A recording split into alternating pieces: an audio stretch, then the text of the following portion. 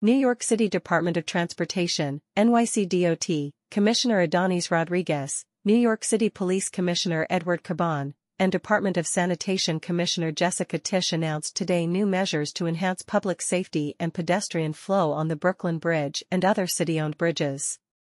On Wednesday, NYC published new rules clarifying that bending on pedestrian walkways and bike lanes on city bridges and bridge approaches is not allowed, enhancing pedestrian safety, easing overcrowding, and promoting the safety and security of the bridges. The new rule was developed through careful multi-agency coordination and as pedestrian counts on the Brooklyn Bridge continue to rise, with an average of 34,000 pedestrians on an average fall weekend day, comparing to 17,000 in just 2021. NYPD enforcement of the new rule will begin after robust vendor outreach. The Brooklyn Bridge is one of New York City's most stunning gems.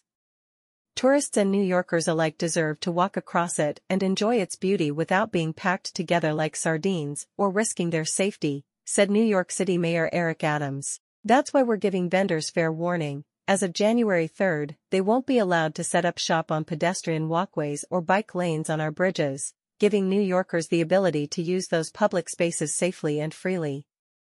We're not going to allow disorder to continue in these cherished spaces. The width of the elevated pedestrian walkway of the Brooklyn Bridge averages 16 feet, though it varies along the bridge. At multiple locations, the walkway is less than 5 feet wide. Vendors displaying and storing their wares, carts, tables, tents, tarps, canopies, coolers, and generators along the Brooklyn Bridge walkway impedes pedestrian traffic flow and pedestrians' ability to safely exit the bridge.